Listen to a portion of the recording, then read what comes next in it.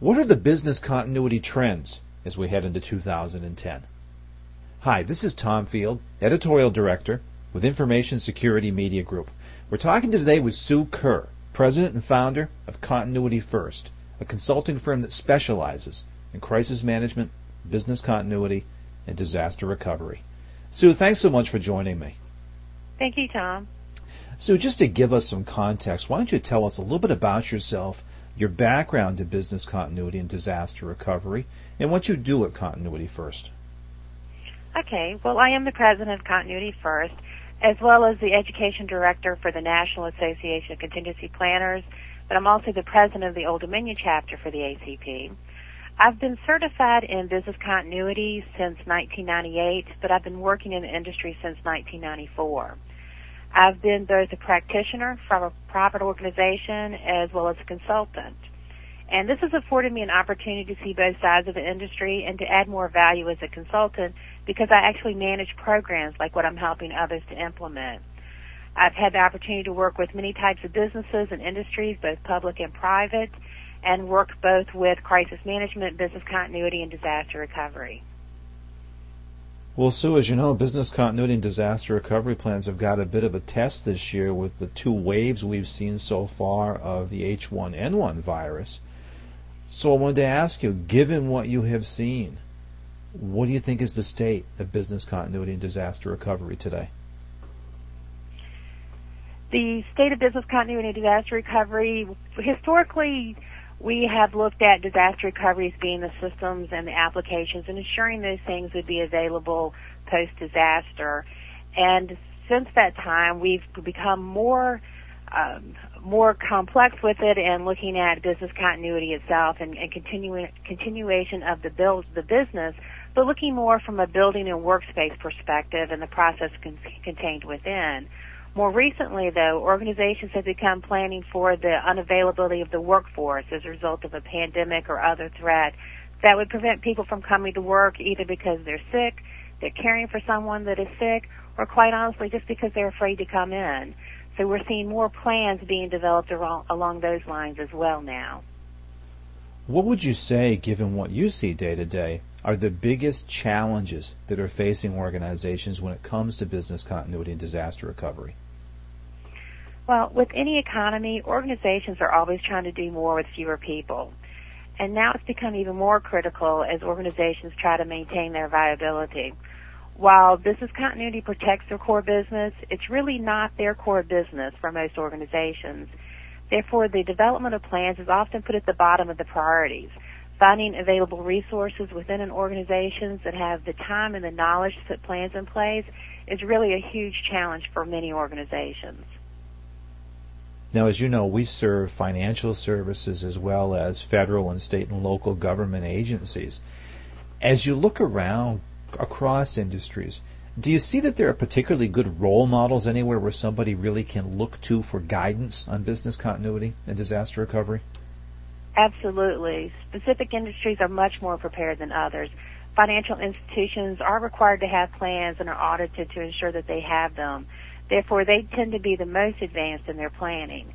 Most other industries have been lagging severely behind the financial industry, though, in getting these plans developed. Few organizations that are not regulated or who don't have requirements such as Sarbanes-Oxley or ISO certifications haven't really taken the time to formally document their plans. I see this becoming extremely important in the healthcare industry as well. As physicians and hospitals move towards electronic medical records, they're going to need to make sure that they have these records available for the treatment of their patients. However, basically any organization who can't afford to lose their business should really be developing a plan. The time to think about it is now, before disaster happens, rather than waiting for after something to happen, which so many organizations do. I kind of liken it to you're looking for car insurance after you've had an accident. That's not the way to do it. Well, so for a lot of organizations, H1N1 has been kind of the test that they were all told that they should expect sometime. How would you say that organizations generally have responded to this test? Well, response to the H1N1 has really been mixed. Organizations that planned for some type of pandemic had really the avian flu or the H5N1 in mind when they're planning their process.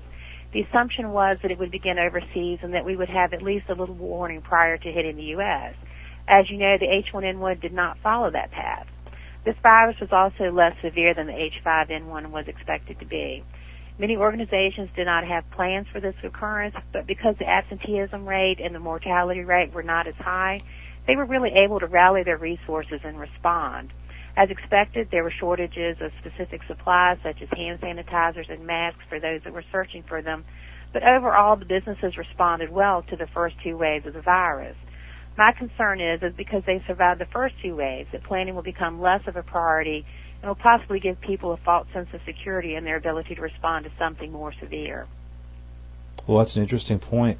What lessons learned would you say that we have received and we can apply to future crises, whether it is a third wave or something else entirely? Well, towards the H1N1 specifically, many organizations tied their response to the response levels of the World Health Organization and the CDC. Most organizations now recognize that they need to be more local with their response triggers, looking at how the virus is affecting their organization and community, and develop triggers based on that, specifically looking at absenteeism, severity, organizational impact locally to implement specific triggers within their plan instead of looking at what the World Health Organization or the CDC are doing within their response levels. The second lesson learned really pertains to the availability of supplies. Organizations also learned that there will be likely shortages of personal protective supplies, and they've really started to order them now in case there is another wave of the virus. But again, these things would be applicable whether it's the H1N1 or any type of incident. And the third lesson learned is really around communications. Many organizations did not have any communications prepared, and they were scrambling to develop and deliver communications. I think organizations have identified the need to develop comprehensive communication plans and to have those prepared at the time of the incident, just like they would need for any incident, whether it's H1N1 or fire or any other type of disaster. Well, frighteningly enough, as we sit here and talk today, we're probably 5-6 weeks away from January 1st, 2010.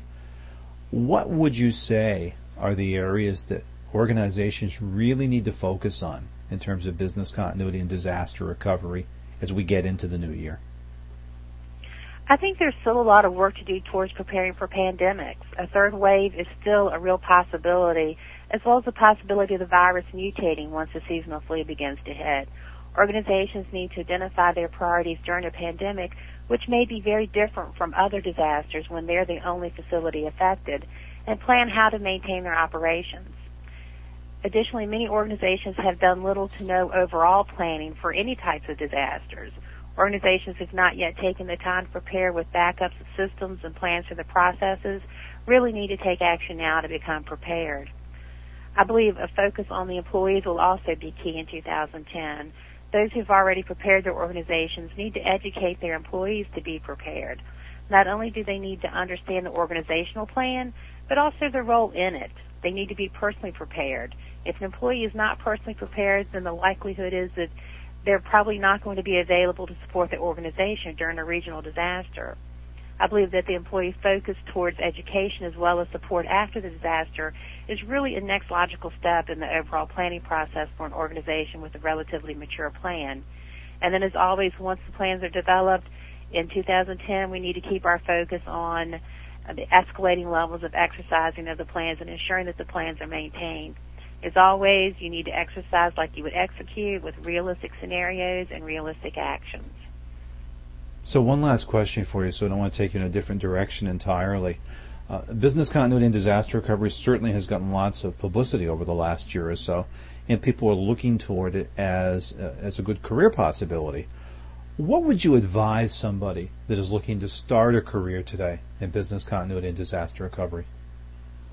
I think the first step would be to network with others in the field to get a feel for what the field is really like. The Association of Contingency Planners has local chapters across the U.S. where anyone interested in a career would find knowledge and support. They sponsor educational sessions as well as opportunities to network with others in the industry. Additionally, there are many programs starting at colleges and universities around the U.S. providing education in the specific field. The Disaster Recovery Institute International is also an excellent source of educational offerings, and they are also a highly recognized certifying body within the field.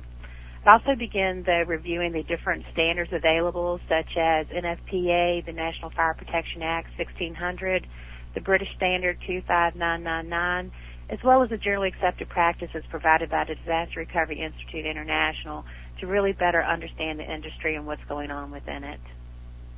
Sue, I really appreciate your time and your insights today. You're very knowledgeable on the topic, and you've shared with us some great information. Thank you, Tom. I appreciate the opportunity.